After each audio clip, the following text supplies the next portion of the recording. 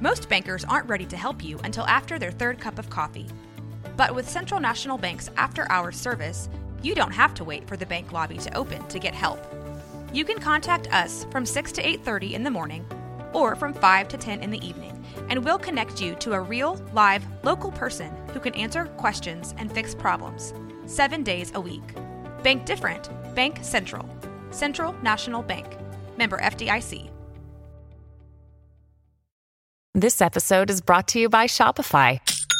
Forget the frustration of picking commerce platforms when you switch your business to Shopify, the global commerce platform that supercharges your selling wherever you sell. With Shopify, you'll harness the same intuitive features, trusted apps, and powerful analytics used by the world's leading brands. Sign up today for your $1 per month trial period at shopify.com/tech, all lowercase. That's shopify.com/tech. Greetings, cartoon connoisseurs, and welcome to the Animation Conversation, where we explore the art form from pencils to pixels. And now, here are your hosts, Rusty Shackelford and F. Hey, everybody. Welcome back to the Animation Conversation. I'm Rusty, and we're here with our co-host. Hey, what's up, party people? It's your old pal, F.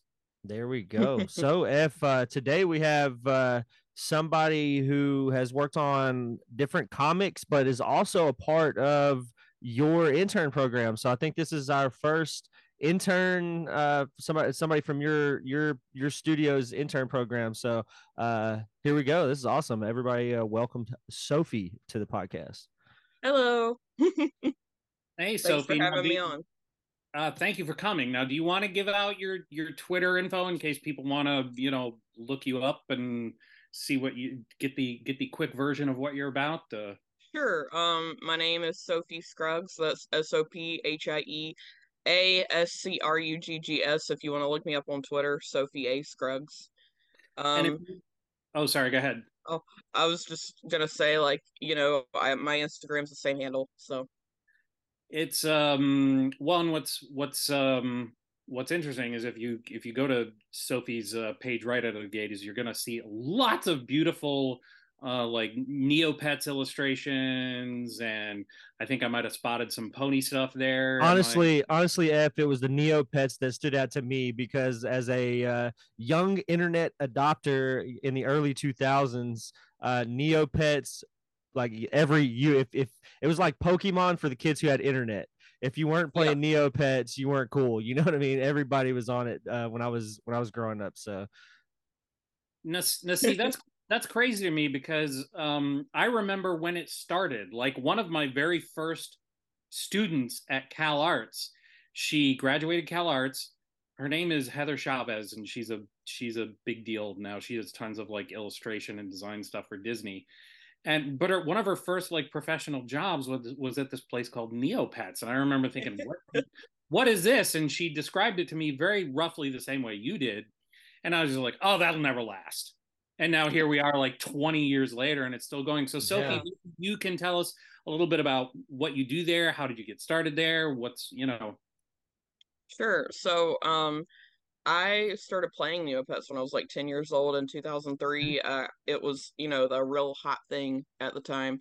And never did I guess that, all these years later, I would end up working for them. A couple years ago, they approached me and they needed help for their merchandise design for their Christmas line coming up. And I was just like, yes, say less, please. I would love to do it. And so I did that, and then earlier this year, this is no longer a secret now. They're relaunching their trading card game this year at San Diego Comic-Con, and which I thought was huge. And I got to design 12 of the trading cards for them, and I'm really excited to see them in trading card form. But it's been a huge such a wonderful experience. I wish I could go back and tell little kid Sophie, like, hey, you're going to be working on this one day, I got hugely into it because I wasn't allowed to play Pokemon or read Harry Potter and stuff like that. My parents were, really strict with stuff like that. For some reason, Neopets flew under the radar. So, you know, it's funny too, because no matter how much you might work on a franchise that's, you know, a big deal, um when you get to do something that you can actually hold in your hands, yeah, there's that's sort of a whole new level thing. yeah. Like I remember when they started making Wild Thornberrys merchandise, they took a bunch of the just sketches that I did when I first got hired on the show. That was just Mm-hmm. doing practice sketches, and they wound up using them in the character guides, and then the character Oh, guides became the clip art booklet. And so right. years later, when the toys came out, I would look on the box and I Your saw art my would be there. drawings, and that was a bigger thrill for me than seeing my name in the credits at the end of Wild Thornberry, because I could hold it in my hands. Yeah, You tangible. It's never always get better when it's tired. tangible. Yeah, I'm never going to get tired of being able to hold my art physically. So I Yeah. I get that totally. Well, and not just hold it, but know that there are people out there Yeah. walking around with it, and especially Hmm. kids, and just knowing that it's making them happy and stuff like that. Now, you Yeah. talked about if you were to go back in time and talk to a younger you, at what age did you start sort of drawing and saying to yourself, "This is what I want to do"? Um, I know a lot of people have it a little bit older, but I was drawing from like a super young age mostly, and I think this is a little bit because I have cerebral palsy. I'm paralyzed on my left side, so it took me longer to walk. I didn't really play with other kids. I would just go home and draw or stay at my grandparents' and draw. One of my earliest memories is like watching Lion King on VHS, over and over and over to the point that my grandparents were just sick of it, but they were good sports, and just trying to like draw what I saw on the television. And I would, go out in recess at school and take little booklets that would come with like computer games, and they would be tutorial booklets, but they would have a lot of the character art in the tutorial booklets, and I would try to recreate the drawings that I was seeing. So, um I don't think I knew specifically what jobs there were for art yet, but I remember telling people, I want to draw when I grow up. I want to do like the movies that I was seeing, basically. So, Right.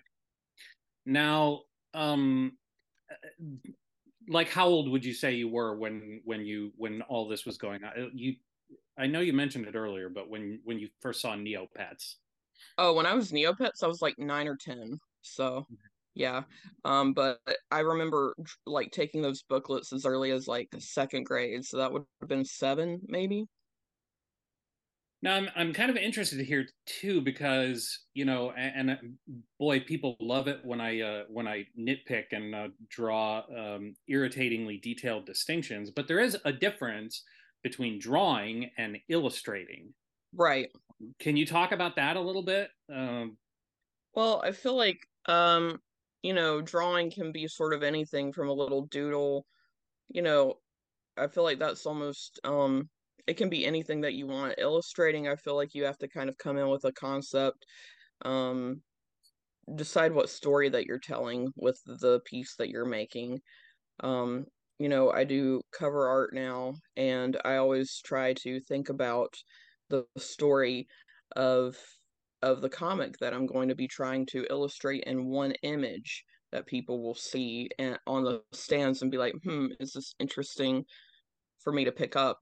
And so I try to think about the overall flow of the image and what story it tells, what type of art styles am I going to be mimicking.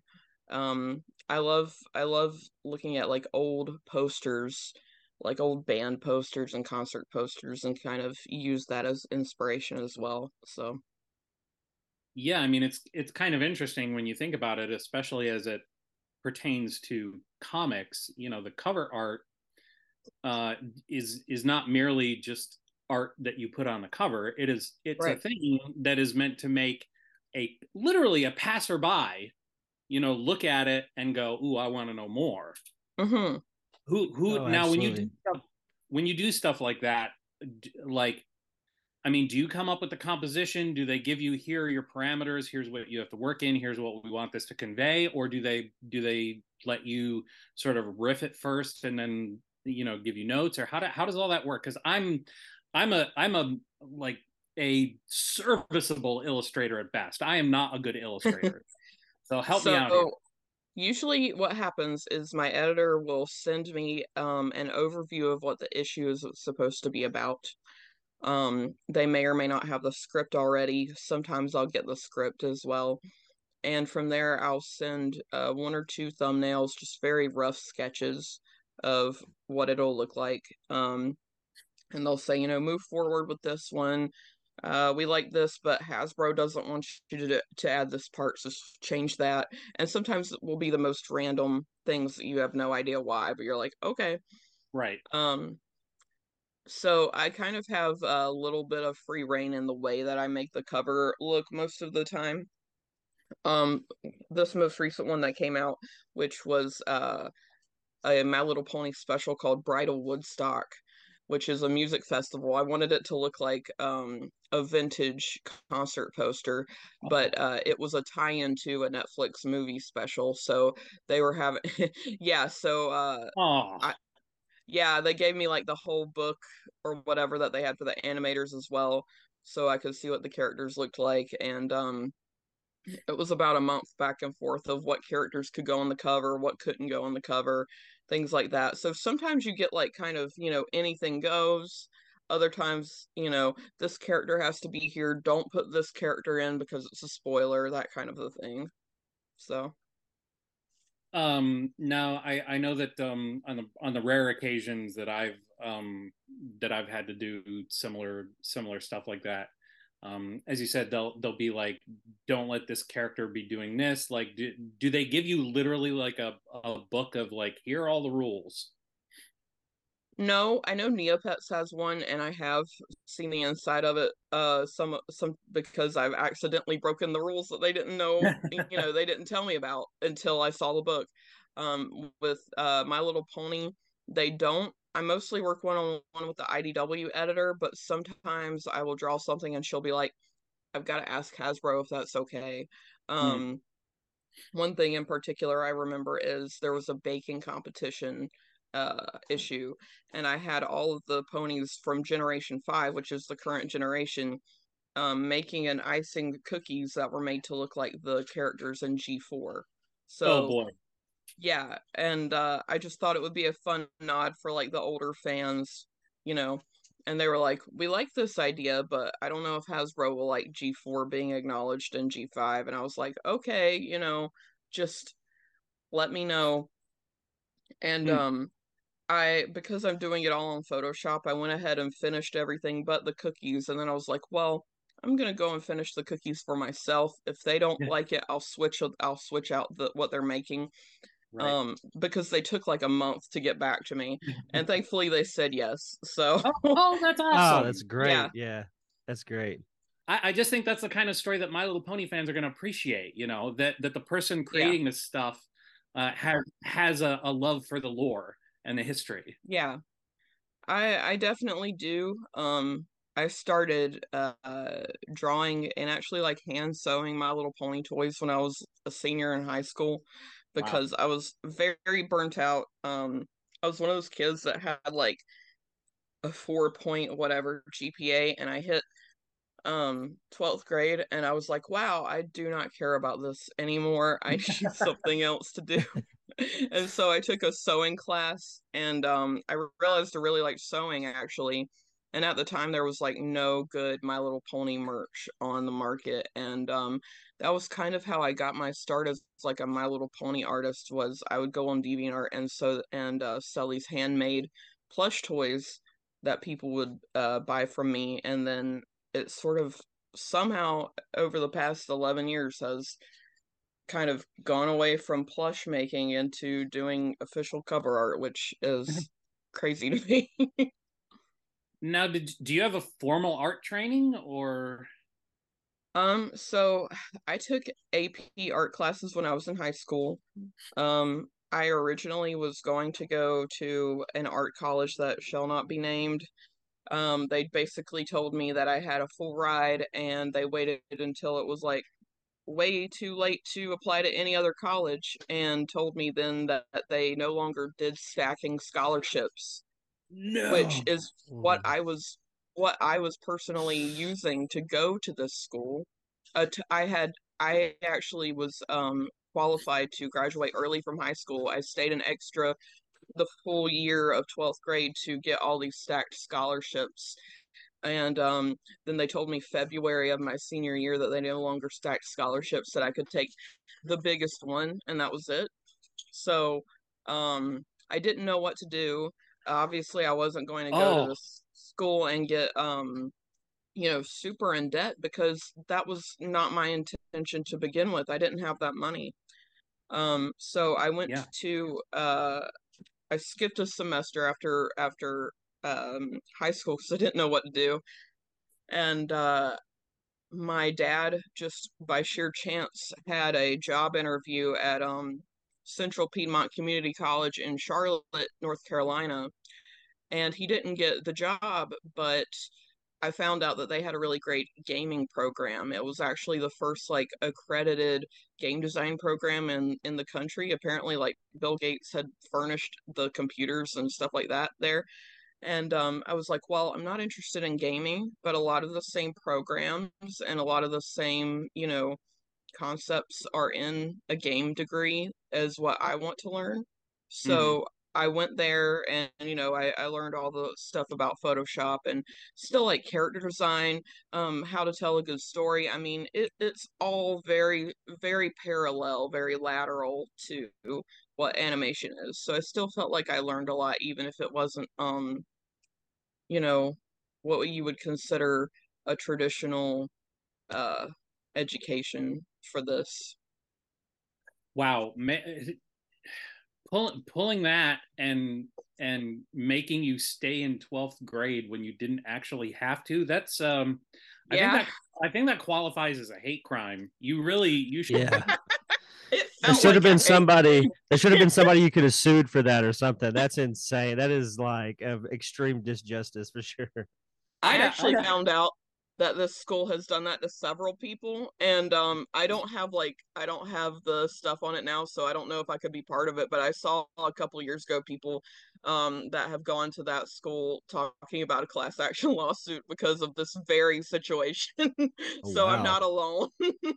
when you talk about, ways that you could torture a person, having them stay in high school longer than necessary, Yeah, that would go above waterboarding. That I would did. go above having your fingernails pulled out.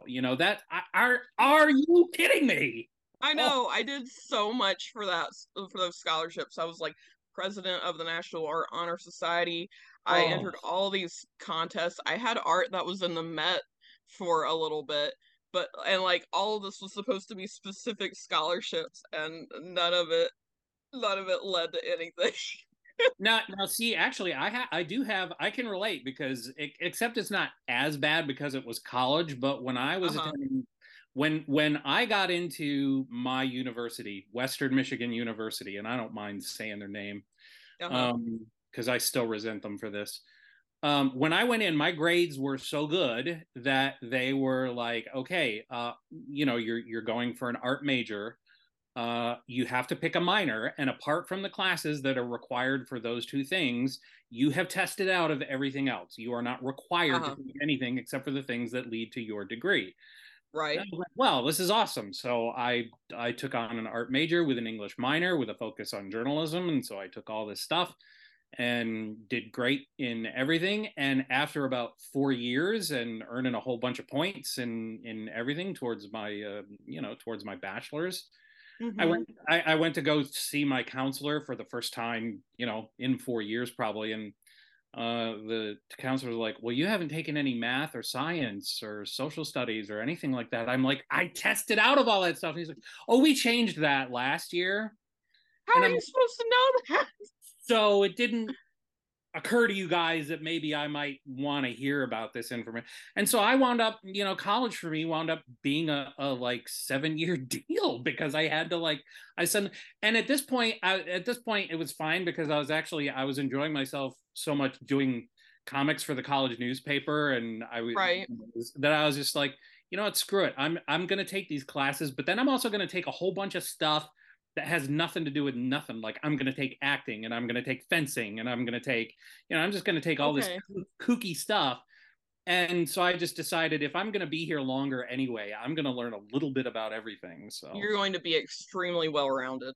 Yep. And consequently, now what was surprising about that is, and I encourage, anyone who wants to get into animation, or really any kind of storytelling, to do stuff like this and to do stuff that is outside of your wheelhouse, like acting and improv and public speaking and even television production, all these things. Taking journalism was the best thing I ever did in terms of becoming a good storyteller because it teaches you to be an incredibly concise storyteller. Yeah. But anyway, let's abandon how resentful we are towards school. Yeah. Is it just Sophie and me, or I mean, Rusty? Did your school ever do anything like this to you? Actually, no. I actually did something to my school. I dug up dinosaur bones where I wasn't supposed to in community college, and almost ended up with a first-degree felony theft. But no, actually, the college I went to was actually pretty outstanding. It's one of the best community colleges in the United States. It's like a top 10, 15 community college.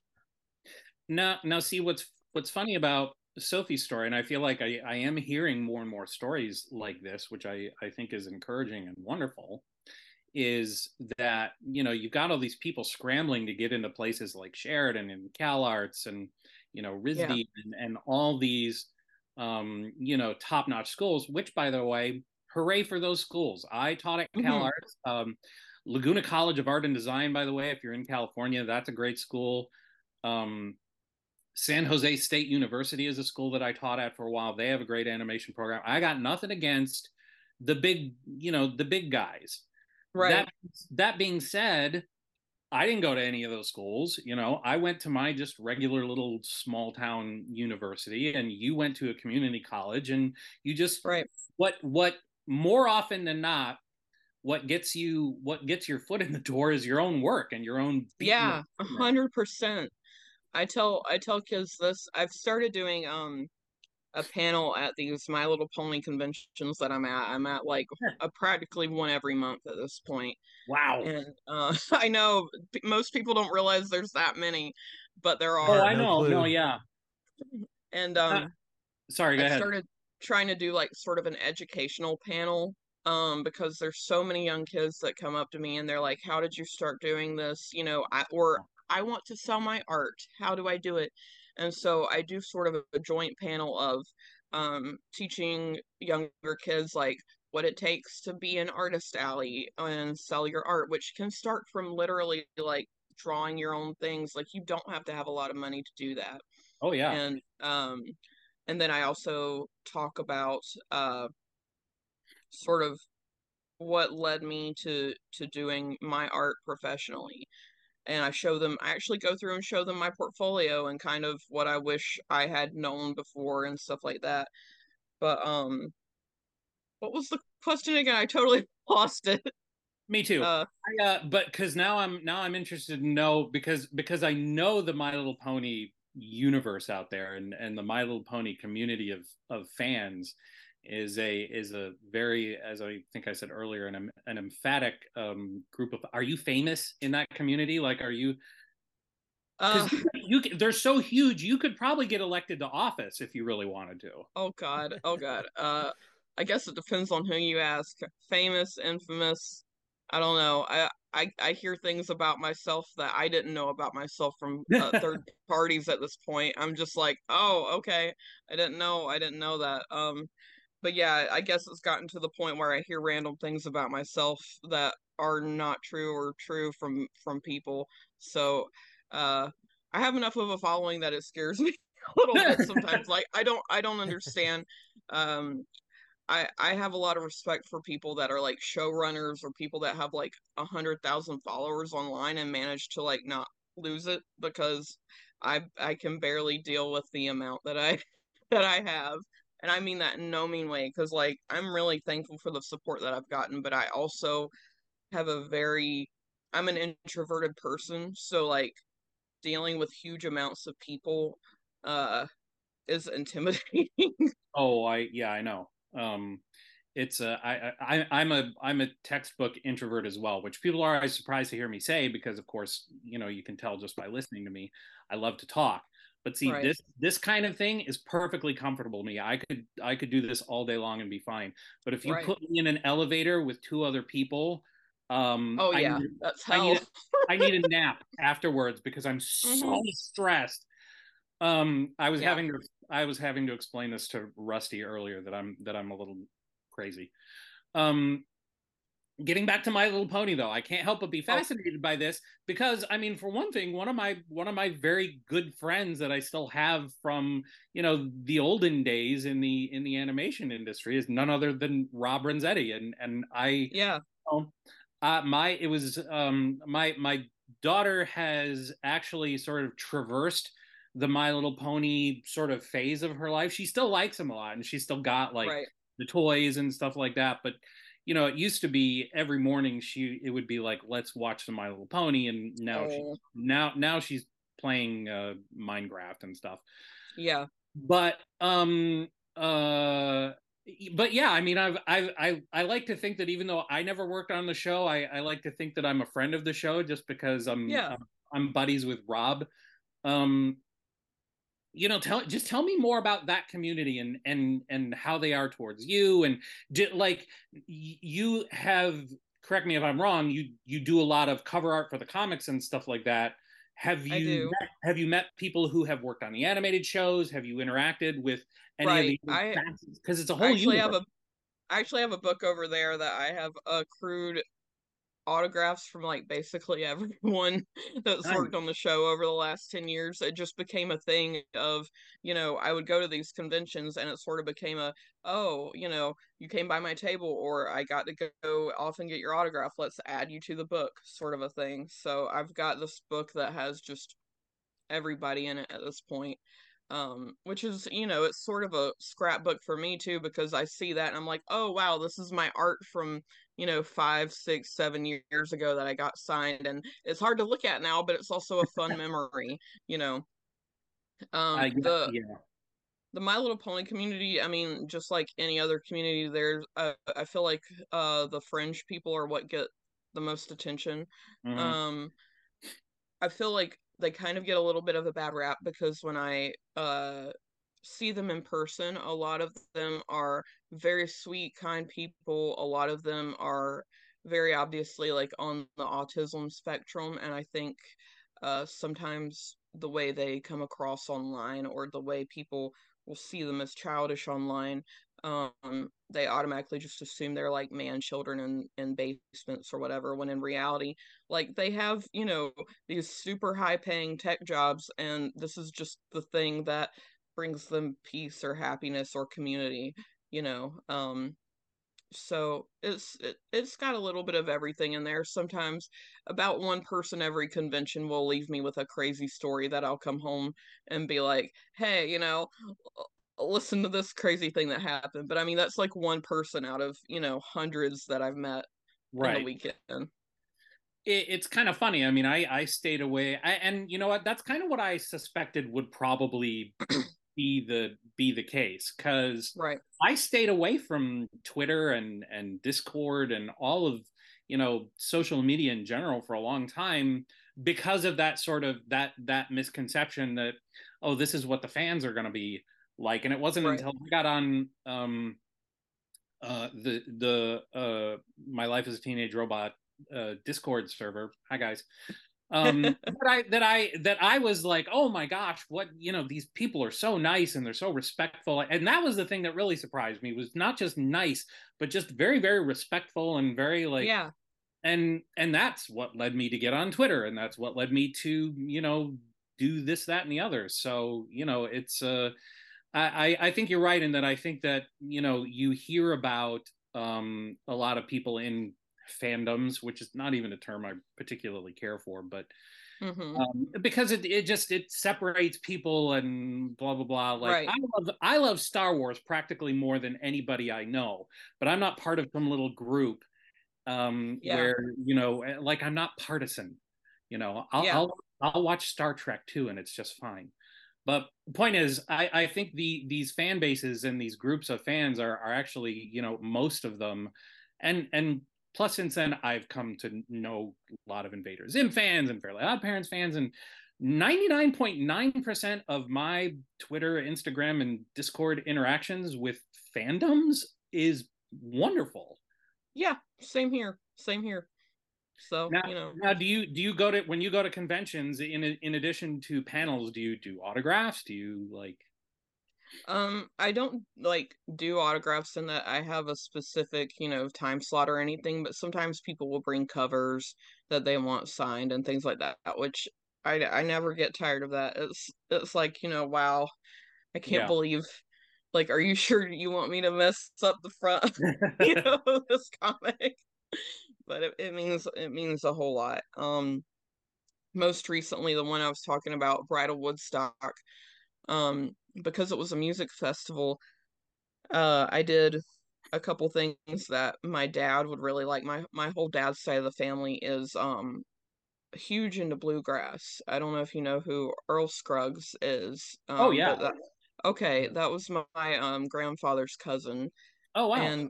And I purposefully, like, in the borders of the comic, I drew the Gibson Earl Scruggs like model banjo, and then on the other side I did the Lester Flat guitar.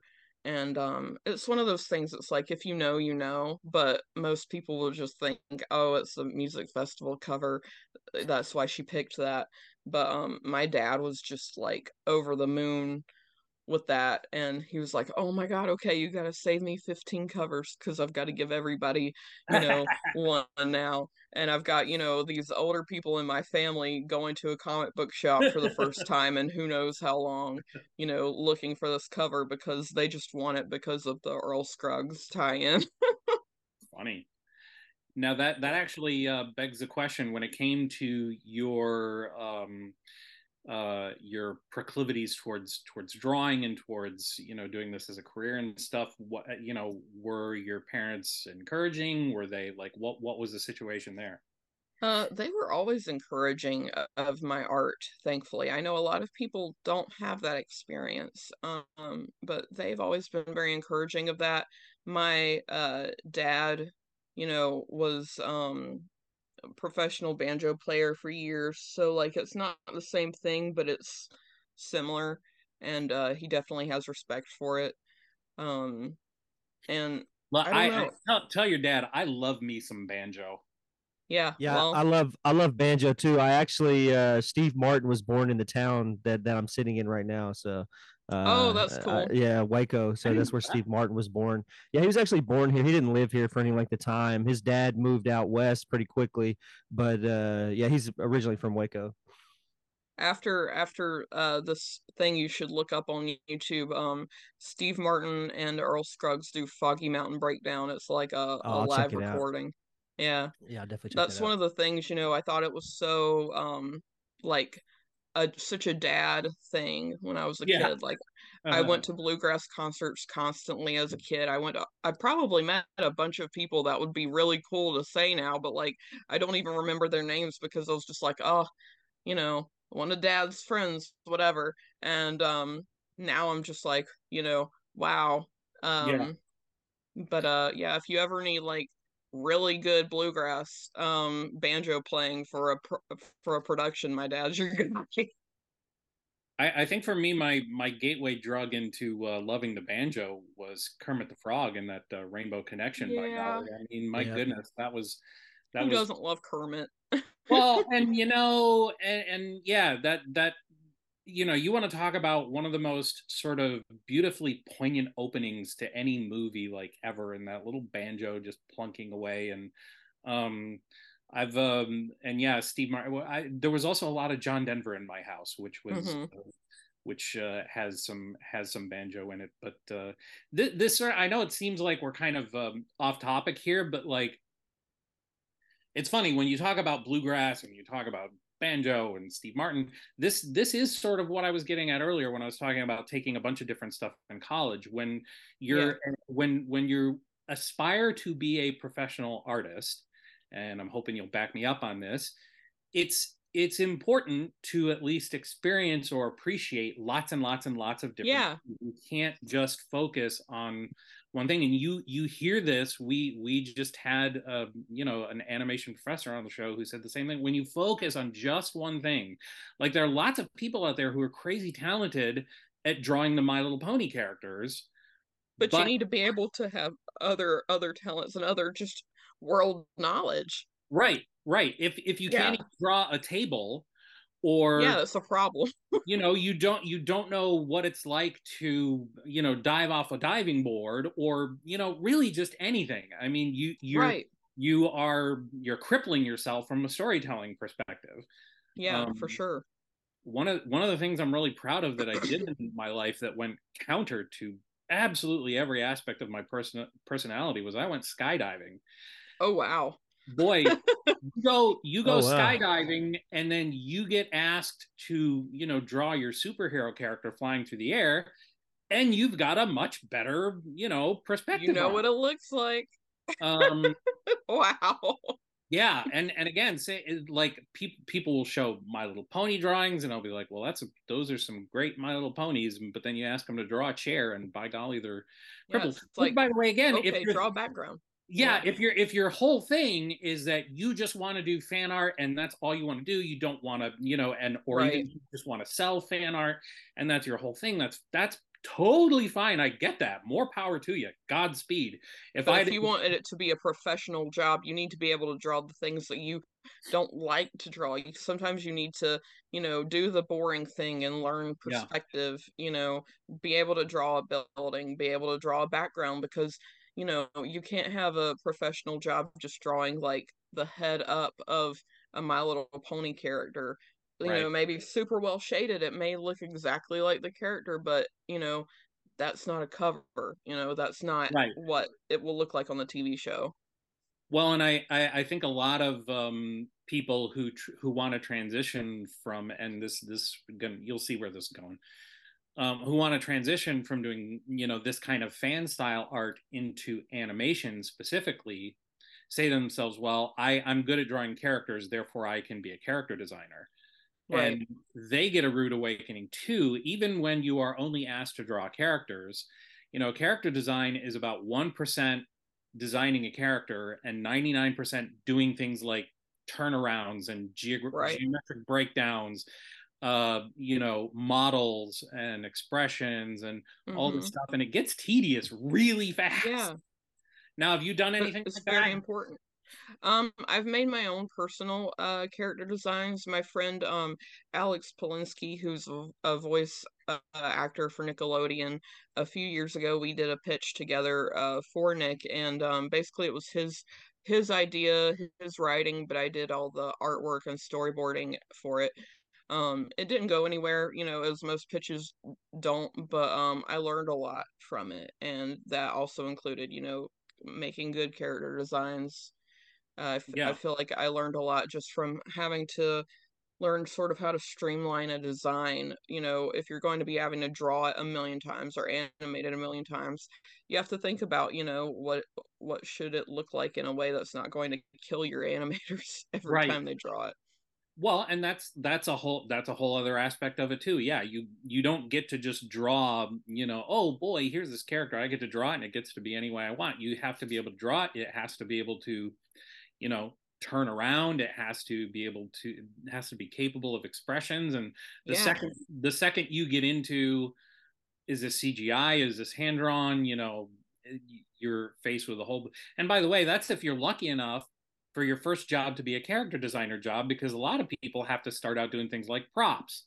Yeah. Where you will spend 8 hours a day drawing things like a spoon or a pepper grinder or, a napkin dispenser. people don't think about these things when they go, I want to get into animation. Right. But I mean, when I explain it to my mom, for example, because she was like, what are you doing? When I told her, I was working on my portfolio, I'm like, well, I'm making props. And she's like, what does that mean? And I was like, well, you've been in a play before, Mom. A prop manager is somebody that has to kind of like, make the props or make sure the props are in the right scenes and stuff like that. Think of that, but for a cartoon. Anytime someone, interacts with an item, if they pick up a book, what does the book look like? What do the pages look like when they open it up? People have to design that, So she was like, Yeah. oh, okay, that makes sense. It's important. Which now brings me to the question, you've spent, it sounds like, the majority of your career doing illustration and doing cover art and that sort of thing. And then somewhere along the line you got the crazy idea to sign up for my little program. That's not, well, the other MLP, my little program. The no, but the as we're calling it, the Fountains Pen Productions mentorship program. You were one of the first. I mean, I know you were in the first 100. You might have been even in the first 20 people to. I remember sending you a message like as soon as I saw the post. So yeah. And now what's interesting about this, and why one of the reasons I'm excited to talk to you about this, is because you were talking about games earlier. I've tried to get into doing game stuff before as well. There's in cross media platforms, whether it's comics, games, or animation, and whether that animation is CGI or hand drawn, there's a lot of discrimination that comes in the form of, well, this person did comic book covers, they can't possibly do character design. And in my mind, that's why I've been like, well, wait a minute, why? Yeah. Yes, they are two separate art forms, but I don't think that there's that much of a disconnect, that if somebody's got, something to offer, they, right. You're leaving money on the table, as the saying goes, as far as I'm concerned. And at least give them a chance, right? right. Why not? I mean, and that's the thing. This person, and when I first saw your profile and saw your work online, I'm like, okay, this person knows how to work professionally, at least. Knows what a deadline is, knows how to take notes, and knows how to, clearly has gone that far. So that, why not? So what prompted you? Have you been wanting to get into animation, or is this a newer thing, or what was your impetus? So I definitely have been wanting to get into animation for a while. I moved like late 2019, early 2020 to LA, and you can see the timeline of that was interesting. I ended up staying in my best friend's like guest room for what was supposed to be a couple months, ended up being almost a year because of COVID.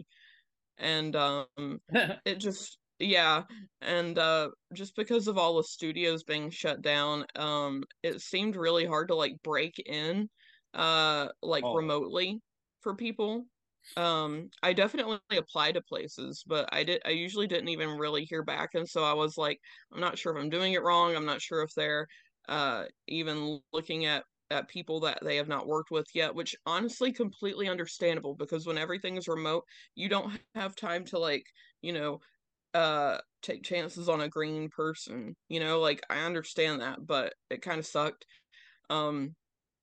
So I sort of pivoted to things that I did know, which was, I don't know if you've seen, I've done enamel pins. I got really into selling enamel pins, and I've hit like my 300th design recently. Wow. Which I know. Wow, that's a lot. Wow. Yeah.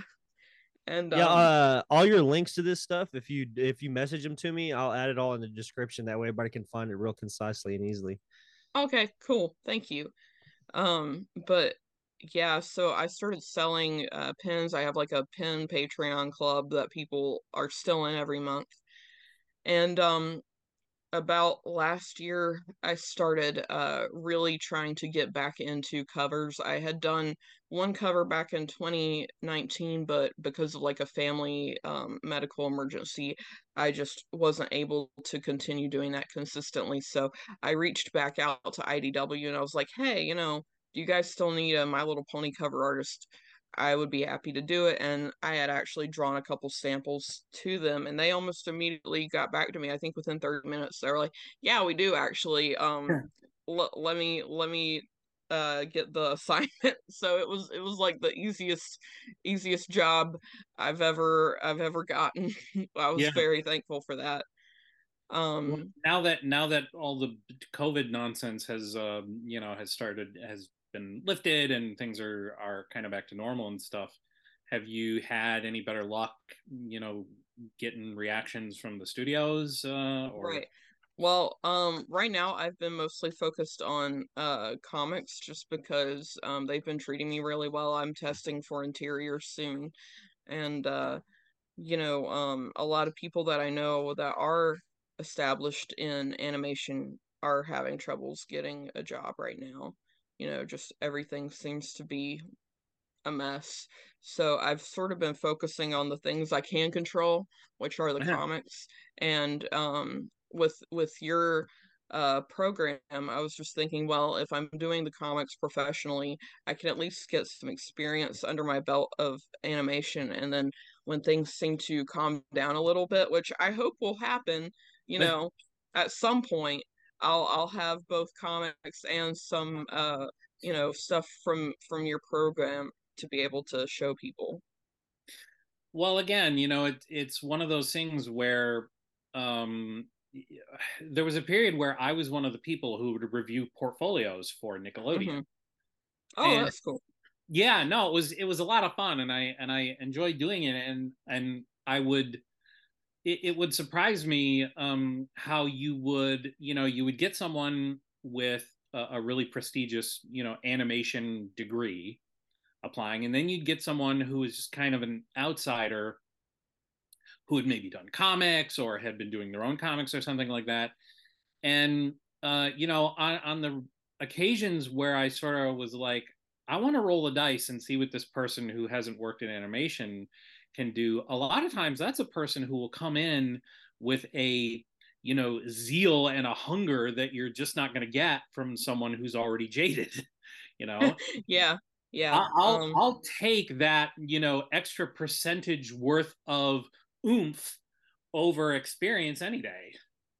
Well, I'm glad that you have that mentality. I definitely, I hope to be one of those people one day. That's the hope. So, Well, the one thing we can guarantee you at Fountain's Pen Productions, and as I like to say, we could crash and burn at any moment, but but at the very least, you get experience, and that's the thing that everyone always says. It's like, oh, you got to get some experience, and boy, right.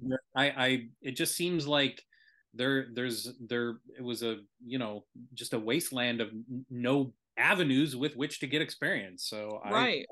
Unless you're able to just drop $50,000 a year, um, and go to, a huge college, which a lot of right. people are not able to do, Well, and for what I've various reasons. what I found is lots of people have the abilities, they have the abilities, but they need something to do.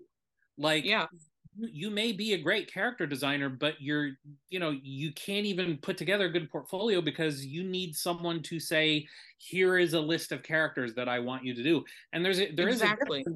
there is a difference between doing character designs for characters that you created versus being handed an assignment Yeah. of And characters being that able to take notes and work in a group, which is actually mirroring what it would actually be going on, if right, you worked on right.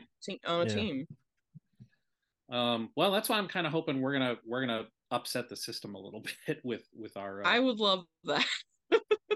Well, one of the things, because again, I was an outsider. I didn't have any experience in animation, and one of the things I noticed about animation when I got into it was just how steeped it is in tradition and legacy, and we do it this way because this is how it's always been done, and it's like, but that's not practical anymore. And Yeah. and I got nothing but reverence for everything that came before me, but my goodness, times have changed. But Yeah. You have to let people have a chance. And I hope, you know, um sort of with the panels that I do in teaching kids, how to sell their art, basically showing them exactly the portfolios, giving them examples of like cold emails to send Right. to potential people to work with, stuff like that. I always try to pull people up with me rather than pulling the ladder up behind me. And I hope, if I'm ever in a situation with animation, I want to do it the same exact way, because um, I want people to have a chance that don't necessarily have a chance otherwise. Right. Well, and that's exactly it. Like I said, it's like it's a lot of times it's the people who feel like they're never going to get that chance that are the most excited and the most enthusiastic. Exactly. Now, we got to Exactly. wrap up here, but before we did, I wanted to ask, you had mentioned that you had pitched a show with a friend of yours. Is that another aspiration of yours to create shows and to I really love helping someone who has an idea for a world flesh that out. Um, so I'm not huge on the writing aspect of it necessarily, but I really love being sort of given a bone and going and running with it. But yeah. because once I hear about a character, I'm a very mentally visual person. I can see it in my mind, and I want to help someone, get it on paper. So Right. Absolutely. Well, in an effort to wrap it up, I just want to say thank you, and we appreciate you coming on and hanging out with us for this last hour. yeah, I, thank you. I learned a lot about what it is to do like cover stuff, because that's I have a lot. There's a local group of guys who are all artists, and they have just Hmm. started within the last 2 years. They've crowdfunded their own animated, well, not animated, their own comic book universe with their Hmm. own heroes and their own, their own protagonists, antagonists, and stuff like that. So it's real cool to get to see like their process and stuff. And then it's cool to hear about like the professional, like the people that are creating stuff right now for professional IPs, like, so thank you. I appreciate it a lot. Yeah, I learned a Yeah, lot.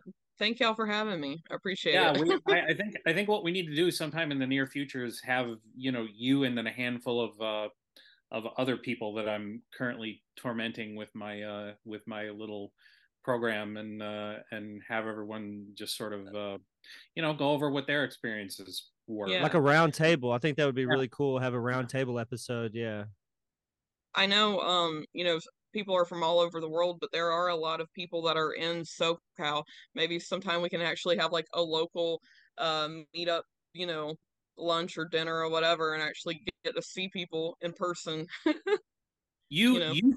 You kids have fun with that, because I'm I am an old man now, and it's funny because our two heads of production had already started talking about, yeah, we gotta get everyone together at a convention or something like that, and I'm like, you kids have fun. I am gonna be sitting on my couch watching Dateline, and you guys just party on down, because I don't blame you. I and look, I've been there, I've done that. It's a blast. Godspeed to all of you, but I am too old and too tired, and that's why, frankly, I've said it before. My goal is to, get this program on autopilot and then just step away even more. Yeah, yeah. Because I love the idea of people like you and like the other now 150 people we've got, plugging away at it, because you're so full of life and so full of energy, and those are two things that I am run out of. Well, regardless, thank you for creating a program, and thank you for having me on today. It was Yeah, not a problem. Come on again sometime, and Yeah, sure. Just let me know. I'll tell everyone zig a zig ah, and let Rusty wrap us up. All All right. right. Well, that's been another episode of the Animation Conversation. I'm Rusty, and this has been F and Sophie. Thank you so much. And that brings us to the end of another incredible episode of Animation Conversation. We hope you enjoyed this animated adventure as much as we did. Remember, if you have any questions, comments, or suggestions for future episodes, we would love to hear from you. Feel free to reach out to us on our social media channels or through good old-fashioned email. We value your input and want to make Animation Conversation a podcast that resonates with animation lovers like you. Our Instagram and Twitter are @AnimationConvo. Our YouTube is @AnimationConversation. Our email is theanimationconvo@gmail.com. Before we say our final goodbyes, we want to remind you to stay animated. Keep exploring, appreciating, and sharing the magic of animation with others. Let your imagination soar and let the world of animated wonders continue to inspire and captivate you. Thank you once again for joining us on this incredible journey. Until next time, this is Wubcake, signing off for Animation Conversation. Keep watching, keep dreaming, and keep the animation conversation alive.